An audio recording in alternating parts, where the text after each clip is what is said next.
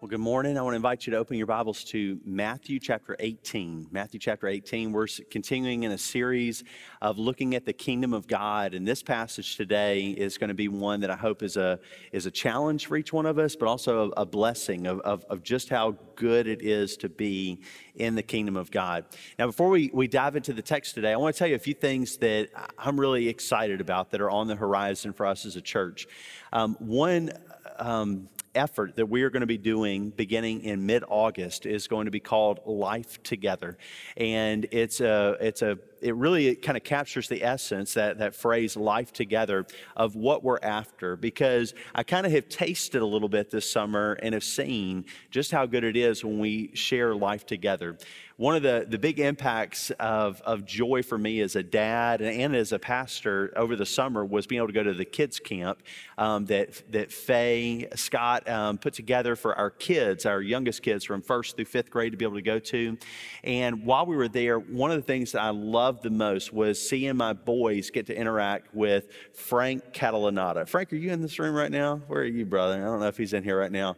But getting to see my kids with Frank, who is 2 generations ahead of them in age, was pure joy. And to see his love for them, see him who has military experience as a Marine, to be able to tell them about how to keep their area clean, like keep their stuff in their suitcase, make your bed, like keep your bunk nice and neat and stuff. I love seeing that interaction with Frank, but then I love seeing Frank just running with the kids, and concerned, like hoping that Frank has a good heart, because I didn't want to do CPR out there on the field, but Frank was all in. He was giving it all, leaving it all on the field with the kids. And as I thanked Frank for that, he said, "Pastor, we have to. Our children are the future. Our children are the future of this church. They're the future for this nation. They're the future missionaries and pastors. Our kids are the future. So, I've got to." And it's that idea of life together, of sharing life together, of one generation speaking to another, of one generation pouring their life into the other, that we're after with Life Together. It's not just about programming. It's not just about filling a time slot on Sunday nights, because that's the last thing any of us need. But I do believe that we are after together something more, something that is going to impact, for we that have children in the home, of wanting our kids to be shaped and not to be the statistic that 4 out of every 5 fall away from the faith after they graduate high school. That's not what we want. That's not why we're here today. That's not why you brought your kids here and why they're coming to youth group and in the children's ministry. Is because you're hoping they'll fall away when they turn 18. You're wanting something real, and I want that too. But we've got to be strategic about that. We have to intentionally build our lives to share life together. So in an intentional way, we're planning to start doing that on Sunday nights. It's going to look like dinner together. It's going to look like a myriad of activities together, where one generation is pouring their life into another. And so I hope that you will consider that, and to consider if it's worth your time, worth the investment of your life into another, like it was for Frank to pour into my boys and so many other kids there. Do you want to be part of what is ahead? That really is the question. And I hope that you do. And I hope that you will be part of what we do in Life Together as it begins in mid-August. So that's on the horizon. I'm so grateful for all that has happened. Sandra Eason, somewhere in the room right now, she told me this morning that we've got a business meeting. I like to call them family meetings, because that's really what it is. It's just time together for the church family to do business in an orderly way. But she said, I grabbed one of those packets and I actually read it this time.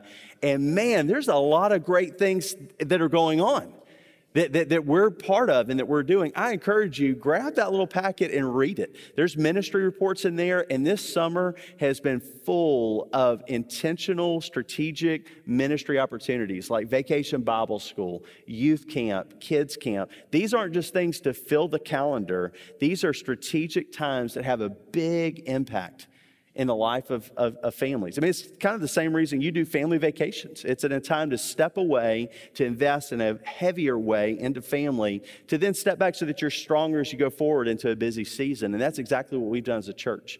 And so I'm so grateful for you. There are many of you that have that fatigued look on your face right now, and it's because you've been all in this summer. So thank you for giving of your time, for volunteering, for doing so much to pour into the life of the church. I know that it's going to be worth it. And so please continue that effort. Consider life together. So this morning we continue with this idea of the kingdom of God. And in the passage we're going to read in Matthew chapter 18 today, the phrase is the kingdom of heaven. And the reality is that we do want something so much more. We want to experience what the kingdom is all about. And part of it we're going to see here is about life together. But part of the aspects about our life together are parts that kind of rub against the cultural grain. We're going to see that today because part of our cultural grain today is, don't be judgy. Don't judge others. And so what we've taken that to mean is you don't ever tell somebody else that they're doing something wrong, including in the church. That if somebody's sinning, well, that's them, and who are you to judge? Well, we're going to look today at what God says about what it is to be in the kingdom and what it is to have a kingdom ethic and a way of life together. We're going to look at the significance of people because in our culture it says, well, the more resource you have, in other words, the deeper your pockets, the more valuable you are as a person. If you can contribute a lot to an organization or to a church or whatever, then you have value. But if you can't, well, hopefully you can at least pray. And that's a cultural way of looking at things. And God's word says, no, there's a different way in the kingdom of value of people, the least of these, the one that we're going to look at today. But it all starts with a question. And so I'm going to invite you to stand for the reading of God's word this morning from Matthew chapter 18 to see the question that starts all of this in this passage today that the disciples have for Jesus. And so beginning in verse 1 of chapter 18, we read from the word of the Lord. At that time, the disciples came to Jesus and asked, "So who's the greatest in the kingdom of heaven?" He called a child and had him stand among them. "Truly I tell you," he said, "unless you turn and become like children, you will never enter the kingdom of heaven. Therefore, whoever humbles himself like this child, this one is the greatest in the kingdom of heaven. And whoever welcomes one child like this in my name welcomes me. But whoever causes one of these little ones who believe in me to fall away, it would be better for him if a heavy millstone were hung around his neck and he were drowned in the depths of the sea. Woe to the world because of offenses, for offenses will inevitably come, but woe to that person by whom the offense comes. If your hand or your foot causes you to fall away, cut it off and throw it away. It is better for you to enter life maimed or lame than to have 2 hands and 2 feet and be thrown into eternal fire. And if your eye causes you to fall away, gouge it out and throw it away. It is better for you to enter life with 1 eye than to have 2 eyes and be thrown into hellfire. See to it that you don't despise one of these little ones, because I tell you that in heaven their angels continually view the face of my Father in heaven.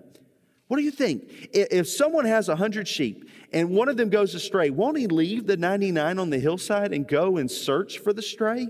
And if he finds it, truly I tell you, he rejoices over that sheep more than over the 99 that did not go astray.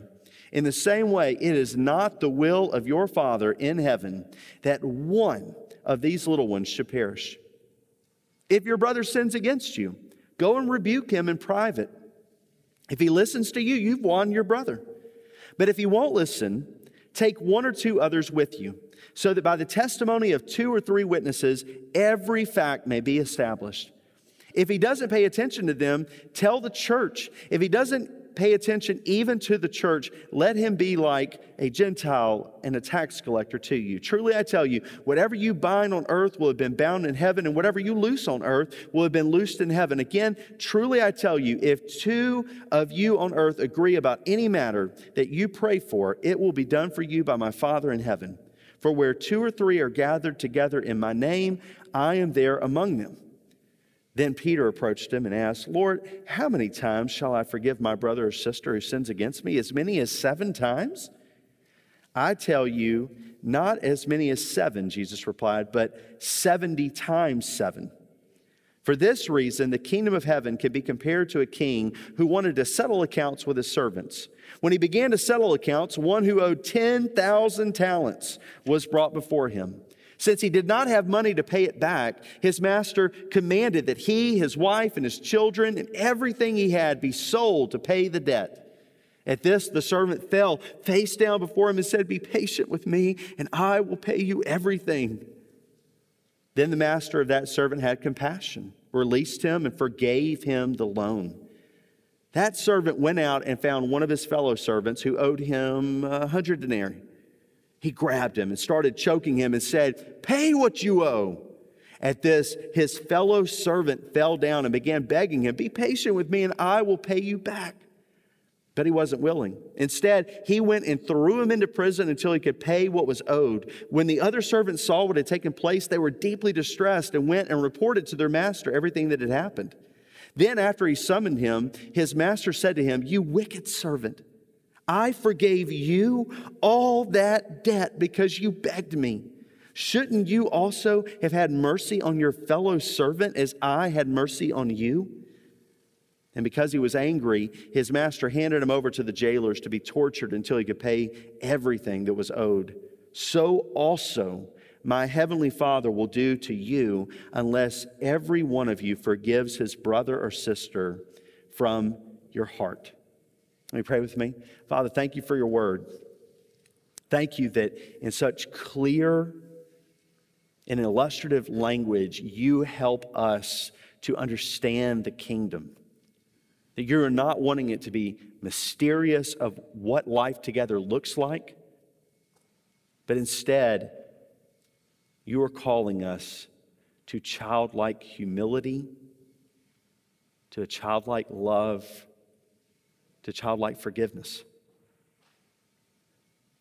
So, Lord, we pray that your kingdom would come and your will would be done on earth here at First Baptist as it is in heaven. We pray this in Jesus' name. Amen. You may be seated. Will this be on the test? Anybody in education in the room? Anybody ever been asked that question? Will this be on the test? Most teachers hate that question. And it's not that they hate that their students want to be prepared for exams. They hear what's actually behind the question, and that's what they hate. They hear, is this important? Do I really need to know this? Do I ever need to consider this again? That's what the teacher hears the student saying in that moment when the question is posed, will this be on the test? In the same way, Jesus is posed with a question, but he hears what's behind the question. He knows what's going on in the heart of his disciples and everything that follows. I think it's best to take chapter 18 as an entire unit to be able to really look at and to see what's going on and how the answer, the explanation that Jesus gives, how it helps us to understand what was really going on in their hearts. And really, I think to understand what's really going on in our hearts, because we're not much removed, even though it's thousands of years, we're still asking questions, and our questions give us away. You see, that's the first thing. Our questions say much about us. That was the truth then. That's the truth today. The questions that we're asking say a lot about us. But you know, I don't find that today I hear many people asking the question, who is the greatest in the kingdom of heaven? That's not a question that I'm hearing very much. There's not this desire to be great in the kingdom. Instead, the question that I hear very frequently is more of kind of the opposite end of the spectrum. Is that person even in the kingdom? Is that person even a Christian? And the way that we're kind of couching our questions today with, can you even be a Christian? Is this person even in the kingdom? And looking back the other direction shows where our priorities lie, just like it showed in Jesus' day. You see, the question that they were asking was essentially, who's going to be the VP? Jesus, you're president, but who's your vice president? Who's going to be number two? Who's the greatest in the kingdom? It's obvious. The progression of the Gospel of Matthew is moving, that the disciples are seeing the miracles. They're seeing the demons cast out. They're hearing the preaching. They're believing. Peter is getting the confession right of you are the Messiah, the Son of God. I mean, like all of this stuff, they're getting it. And so in them is swirling this idea that, oh my gosh, the kingdom is coming and it's going to be Jesus overthrowing the Romans. So in the new kingdom, in the new hierarchy that's going to be, Jesus, who's VP? Who's the most important? And it shows something about their hearts that Jesus knows is very wrong. And that condition is pride. There's pride in the hearts of these men. There's pride, and I believe that it's still pride that lingers in our hearts today when we begin asking these questions about, well, is that person even a Christian? You see, we ask it in different spheres. We ask political questions. Can you be part of that party, Democrat or Republican, and really be a Christian? We draw that line.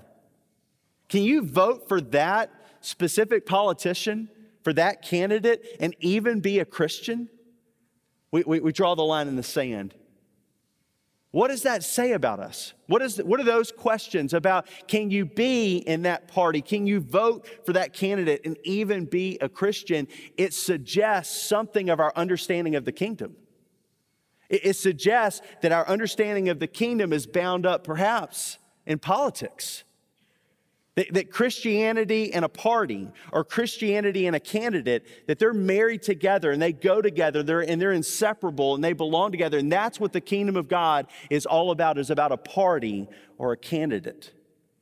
Just like here in the text, they're asking the question, who's the greatest in the kingdom of heaven, revealing they don't understand anything about the kingdom of heaven. And I think that some of our questions in the political sphere show we're not understanding much about the kingdom of heaven.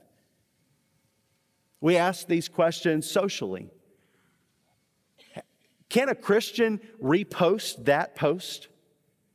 Can you even be a Christian and put that sign in your yard? Can you say that? Can you stand with that group? Can you do those things and even be a Christian? It suggests, our questions say something about us, that what it means to be part of the kingdom of God is to take a stand with a group. Or to post something on Facebook, or to tweet something, or to share something, that's what Christianity, that's what the kingdom is all about, is where you stand on whatever issue. And it suggests that we don't understand the kingdom of God. We say it financially. You know, like if you make that much money, can you even be a Christian?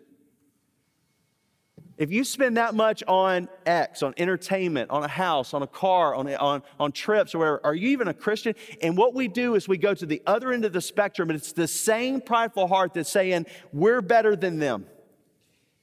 We're looking at the other, and there is no love for the other. There is no concern, there is no sympathy, there is no life together that Jesus is about to usher us into. As we look at each one of these questions and what they reveal about us, I encourage you, have you thought about the questions you're asking? Probably for most of us, we're like, well, I'm not really asking any questions, but there has probably been a moment when you saw something, or you were in a conversation, or you saw where somebody stood on something, or something they said, a video clip, a YouTube thing, a sermon, or whatever, and you had that moment of, can you even be a Christian? I encourage you to take stock of your questions. What questions are you asking? And to consider that our questions say much about us. And so to ponder, what do your questions suggest about your understanding of the kingdom of God, about Christianity, about what it means to be a follower of Jesus? Does it suggest that you're rightly following?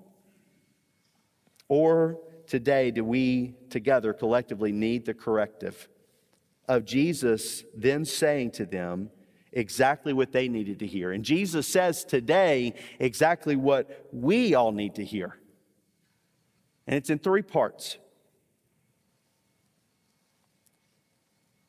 Truly I tell you, he says in verse 3, unless you turn.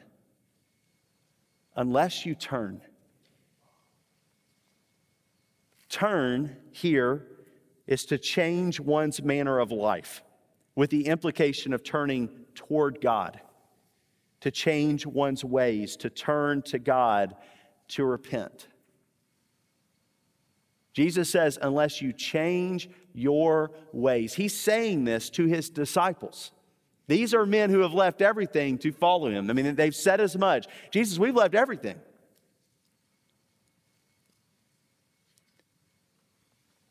He says to them, unless you change, unless you turn and become like children.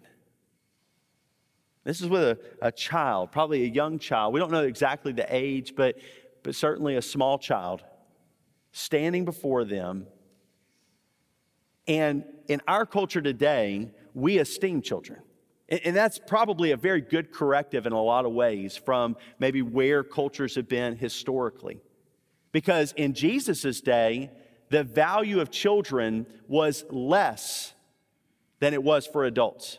So as a child came and stood before them, this is somebody that in a lot of cultures, you take off your shoe and you raise it and you swipe, get out of here, you know? If you've ever gone on a mission trip, I've been in several other contexts where that was exactly where children were. In other cultures today, the adults eat first, the man eats first at the table. Why is that? Because he knows that if he dies, if he becomes unhealthy, then all of the children, including the wife, will be in peril. And so therefore, they look at children as the most expendable part of a family unit. And so children are not valued in the way here. Today, most parents in this room would say, I would do anything for my child. I would give up my own life for the life of my child. If it was between me or my kid eating, I'm giving the food to my kid. That's the way that we think. So we esteem children. So when a child comes and stands before us, we say, this is one who's esteemed. This is one that as Frank Callanan said, is the future. And so we value that.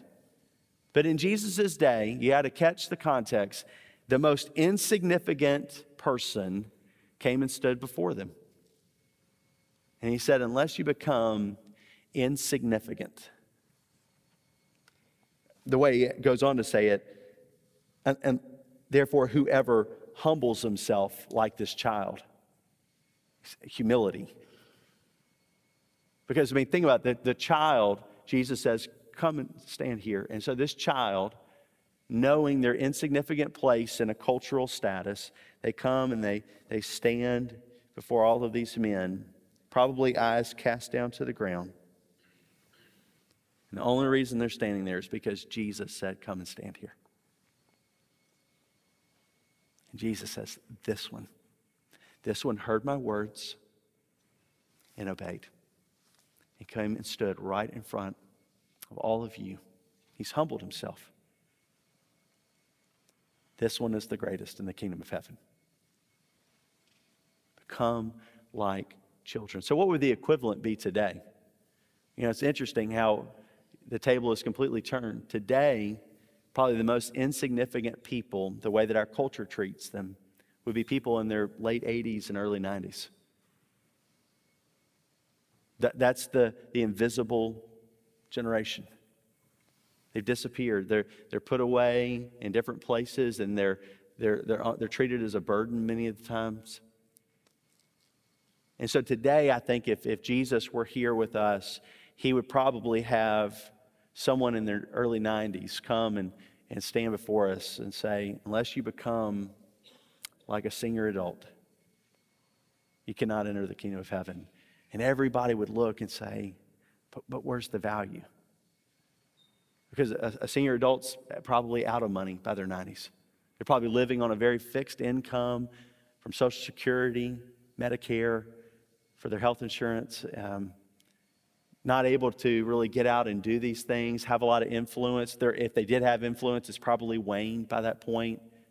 Probably a lot of people that respected them have already passed, and there before you is somebody that many people would say there's not a lot of value. And Jesus says this one is the most valuable.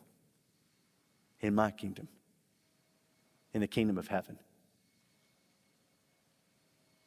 You see, this is just a small application that we in our culture are always having to go against the grain and demonstrating the value that God places on every single person in his kingdom is to say culturally in our day, who's invisible? Who is most easily overlooked, forgotten? And then we collectively as the church demonstrate the highest value, just as you would for that young up-and-coming leader who's doing great in his career, is networked well, can make connections, can resource the ministry, all these things. That person is of no greater value than that senior adult who can no longer even come to service, who maybe right now is watching from home because they can't get out, because they can't drive their car any longer. And they're forgotten, even though they were faithful to this church for years and years and decades. We demonstrate the kingdom in how we treat the least of these, our brothers and sisters. Become like a little child. I think today we become like a senior adult, because that's the effect it would have had on the disciples, and it's the effect it needs to have on us, to ponder anew what that means to become like a child. But Jesus doesn't leave us to ponder it too long. He doesn't leave us to be like, well, I mean, children have fun, like they're easily entertained, so maybe we just need to be more easily entertained, and to kind of just come up with all of these, what does it mean to be a child? Jesus defines it.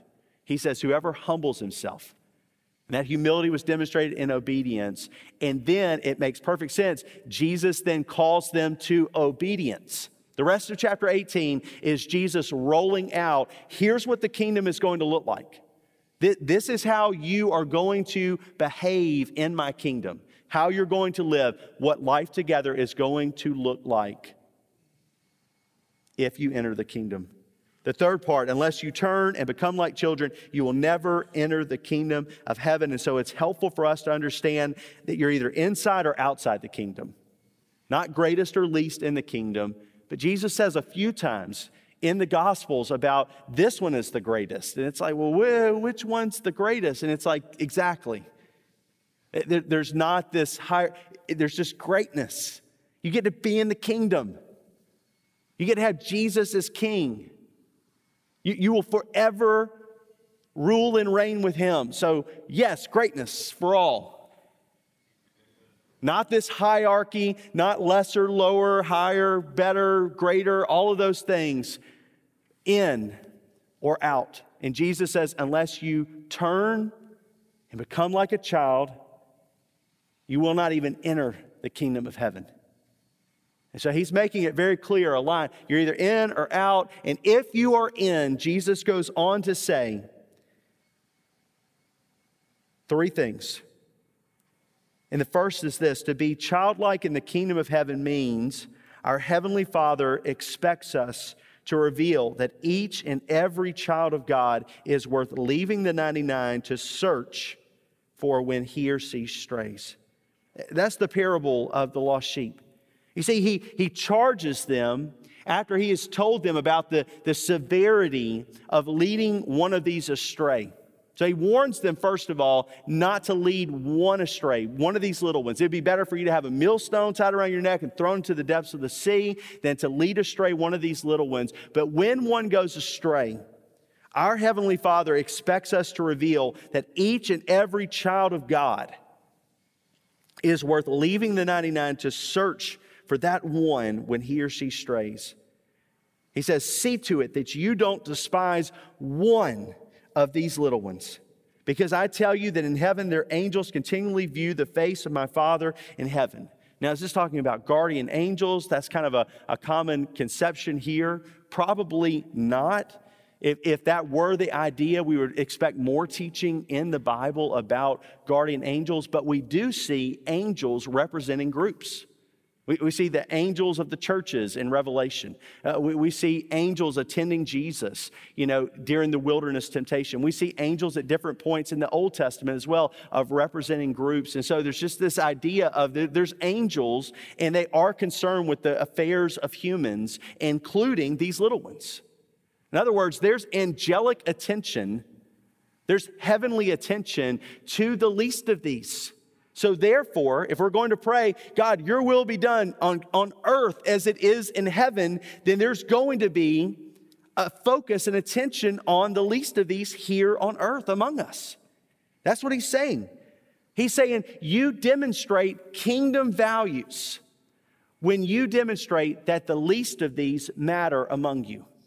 And that when one strays, when one goes astray, when one says this political position is more important than the church, this social position is more important than the church, this pursuit of money, this pursuit of sports, this pursuit of entertainment is more important than the church, that you love that one and you go after them when they stray. You see, that's the imagery here. It's not just simply about those that are invisible among us, as I made mention to a moment ago about senior adults. It says strays. And the consistent biblical imagery of straying is going away from God's direction. That this one is going their own way, that in love you go and seek out that one. But it sure is convenient to not go after that one when that one has a different political position than you. Better off without them. It sure is easier to not go after that one when they posted something you never would have posted. Better off without them. It sure is easier when they spend their time and their money in ways you would never spend your time and money, to say better off without them. But that's not kingdom. That's not the kingdom of heaven. That's not how we are called to love one another. That's not what it means to be a child of God. That's not what it means to be childlike and obedient to Jesus, to take a stand of saying, I will go after the one. I will leave the 99 and go after the one. And I'll just be honest, that means work for me this week. Because in my heart, there's been that same tendency of, it would just be easier not to. You see, that's always the case. It'll always be easier not to. But that's not humility, that's pride. Second, our Heavenly Father expects us to love one another within the church by confronting sin in a prescribed way. You see, when you go after that one who has strayed, there's a prescribed way for dealing with sin in that life of that person. Additionally, Jesus goes on to say, if your brother sins against you, like you've been sinned against, somebody said something, did something to you, go and rebuke him in private. Go and rebuke him in private. Let me be clear. Facebook is not private. Just put that on the table real quick. Go and rebuke him in private. That means you and that individual. That means regardless of your political differences, your social differences on issues, your financial differences, all those things don't matter because you're both in the kingdom. You both are saying Jesus is Lord, and so therefore you've got to come back together. Jesus goes on to say, and if he listens, you've won over your brother. If he won't listen, take one or two others with you so that by the testimony of 2 or 3 witnesses, every fact may be established. This is part of the kingdom ethic that we see in the Old Testament being applied in the New. That this would be established by the testimony of 2 or 3 witnesses. Where we see it in the Old Testament is toward and moving toward what's going to be called the death penalty. We see it in the Old Testament that no one is to be put to death, and we're to feel the weight of that sentencing in this moment, because what is coming is a spiritual death. It's more serious than physical death because it's an eternal state. And so the weight of that is being applied in this moment. And then Jesus says if he doesn't pay attention to them, tell it to the church. You say, bring it out in front of the church. That's where culturally we say, you're really not supposed to judge people, really shouldn't tell about other things. Jesus is saying this is love. This is love. And so we have to choose in this moment whether to humble ourselves like children and say, Jesus, if you're saying that what it means to love is what we call church discipline of going one to another, then if they won't listen, to bring 2 or 3 witnesses with me, and then to bring it before the church. If that's what you're saying love is and how we are to live in your kingdom, then here I'll stand. Even though it's going to be uncomfortable. Even though it's not what I want to do, I want to kind of flow with my culture of, you know what, they're better off without them. But Jesus, that one matters to you. That one matters to the Father. And so in love, in obedience, in humility, yes. Yes, I will commit myself to this pattern of loving one another in the church by confronting sin in a prescribed way. We need that. We need it for the health of the church, and you need it. Each and every one of us, myself included, we need this because I could stray. You could stray. And you need a loving community who knows you, who spends life with you, who in love is willing to demonstrate the heart of the Father to come after you, just you, who's going astray, to come in love and to say, this is not right. This is not in accordance with your confession that Jesus is Lord. This is going to destroy you. And then if you won't listen to them, to then have 2 or 3 people that love you, to then come to you and say, please return to the Lord. Please return to the church. Do not do this to yourself. You are parting ways. You are going your own way over something that you shouldn't. You need people who will love you in that way, because the risk is spiritual death that is eternal. So you actually want this. Even though I know culturally we look at it and we say, oh, I don't want this. The idea of having to go to somebody else that's offended me, or that I would just rather, can we just go on? Can we just pretend like it didn't happen? Jesus says, no. Our Heavenly Father expects us to love one another within the church by confronting sin in a prescribed way. And here it is. And then, in that moment when one returns, I love the sequence of these events. Because Peter is kind of saying what probably everybody else is thinking. In fact, the prescribed number of forgivenesses that were kind of like, circulating in popular culture was 3. Somebody offends you 3 times, you should forgive them. But 3rd strike, you're out. That's it. We still kind of operate by that. Any baseball fans in the room? I mean, we really kind of bend to that. Like, hey, 3rd strike, you're out, man. Like, that's it. I'll forgive you 3 times, but after that, well, Peter's like, looking at the fellas, and he's like, hey, Jesus, if I forgive 7 times, everybody's like, 7? Wow. And I thought 4 would be a lot. Peter just went to 7, number of perfection. And he's expecting everybody to kind of look at him and be like, wow, Peter's a forgiver. And you can just feel Jesus being like, oh, Peter. Oh, Peter. And he lovingly pulls him in and says, Peter, not 7 times. 70 times 7. And you say, so some of you are doing quick mental math. You're like, so 490. Okay, so 491, I'm done. I don't have to forgive that person anymore. That's not the point. Jesus is not trying to give us just a higher number of forgivenesses so that you keep a longer ledger of sin. In fact, 1 Corinthians 13 keeps no record of wrongs. That's what love is. So it's not about that. It's about this unlimited amount of forgiveness.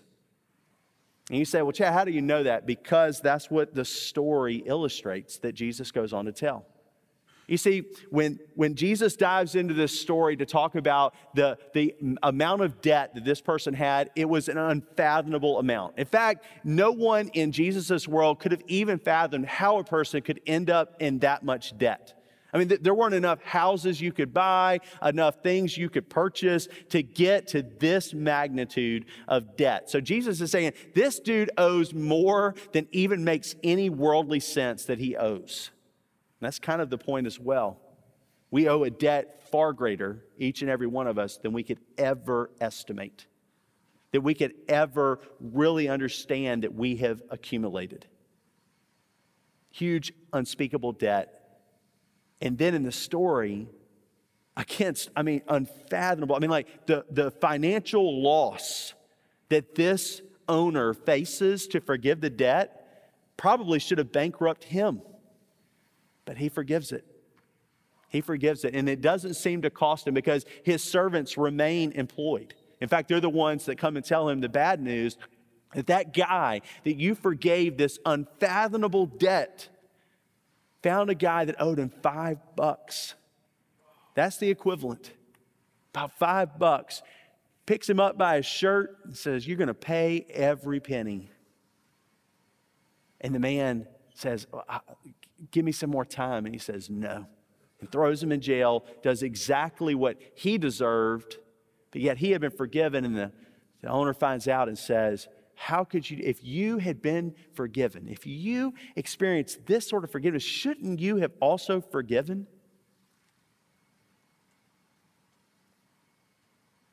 Some of you have been offended over this last year. There's been a lot of things, politically, socially, COVID-19, all of these things. There have been plenty of arenas for you to personally be offended. Maybe by somebody that you love. Maybe by somebody in this church. Maybe by me or by other staff. There's been plenty of opportunity for offense. And to each and every one of us, myself included, we are reminded by Jesus that our Heavenly Father expects us to forgive without limit, just as you have been forgiven all of your sins. You see, this is a timely word for us about the nature of the kingdom. This is a moment for us to demonstrate that our King came to bring forgiveness of sins. It's not about perfection, having never offended. Offenses are going to come. I mean, Jesus said that earlier in the passage. Offenses will come. Now, woe to those by whom they come. So he's not promoting it. He's not saying give lots of opportunity for forgiveness, but they're going to come. You're going to be offended, and there's going to be times when you are the offender. There's going to be something you say, something you do, something you post, a position you take, a candidate you vote for and endorse that's going to offend someone else. And Jesus is saying that the kingdom works this way. When offended, you go to one another. When sinned against, you forgive. Father, forgive our debts as we forgive those who trespass against us. That's the kingdom ethic. The kingdom of God, it looks different. It looks like a humble senior adult in their early 90s who has very little clout, very little influence, but who is infinitely loved by our Father. The kingdom looks like when offended, we go in love to one another. The kingdom looks like no matter how many times I'm offended, I forgive because I have been forgiven a debt I can never, ever repay. So how could I hold your debt against you? That's the kingdom. And it meets us here in July of 2021 in the same way it confronted disciples 2,000 years ago. It meets us by calling us to turn from our ways, to become like children, that we might enter the kingdom of heaven.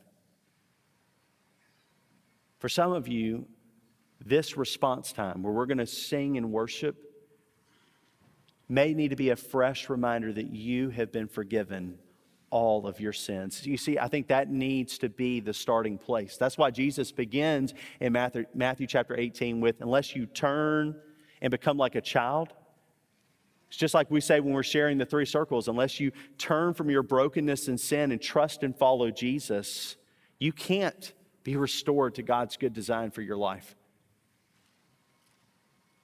So for each one of us, I think there's a great power and solidity to coming back to this solid foundation of the gospel, that we have been forgiven a debt we could never repay. But then it doesn't need to stop there. I encourage you in this time of response to take stock. Is there someone that you have said, I'm better off without him?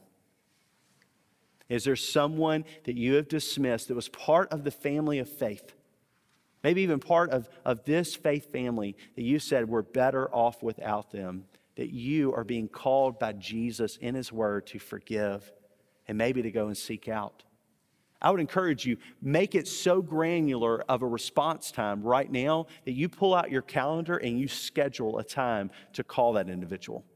Don't just leave it up here, put it on the calendar, schedule it even in this moment that you know right now the Spirit of God is piercing your heart over that specific person that you need to reach out, and maybe you need to seek forgiveness or you need to grant it. But it all starts with this reality of entering the kingdom.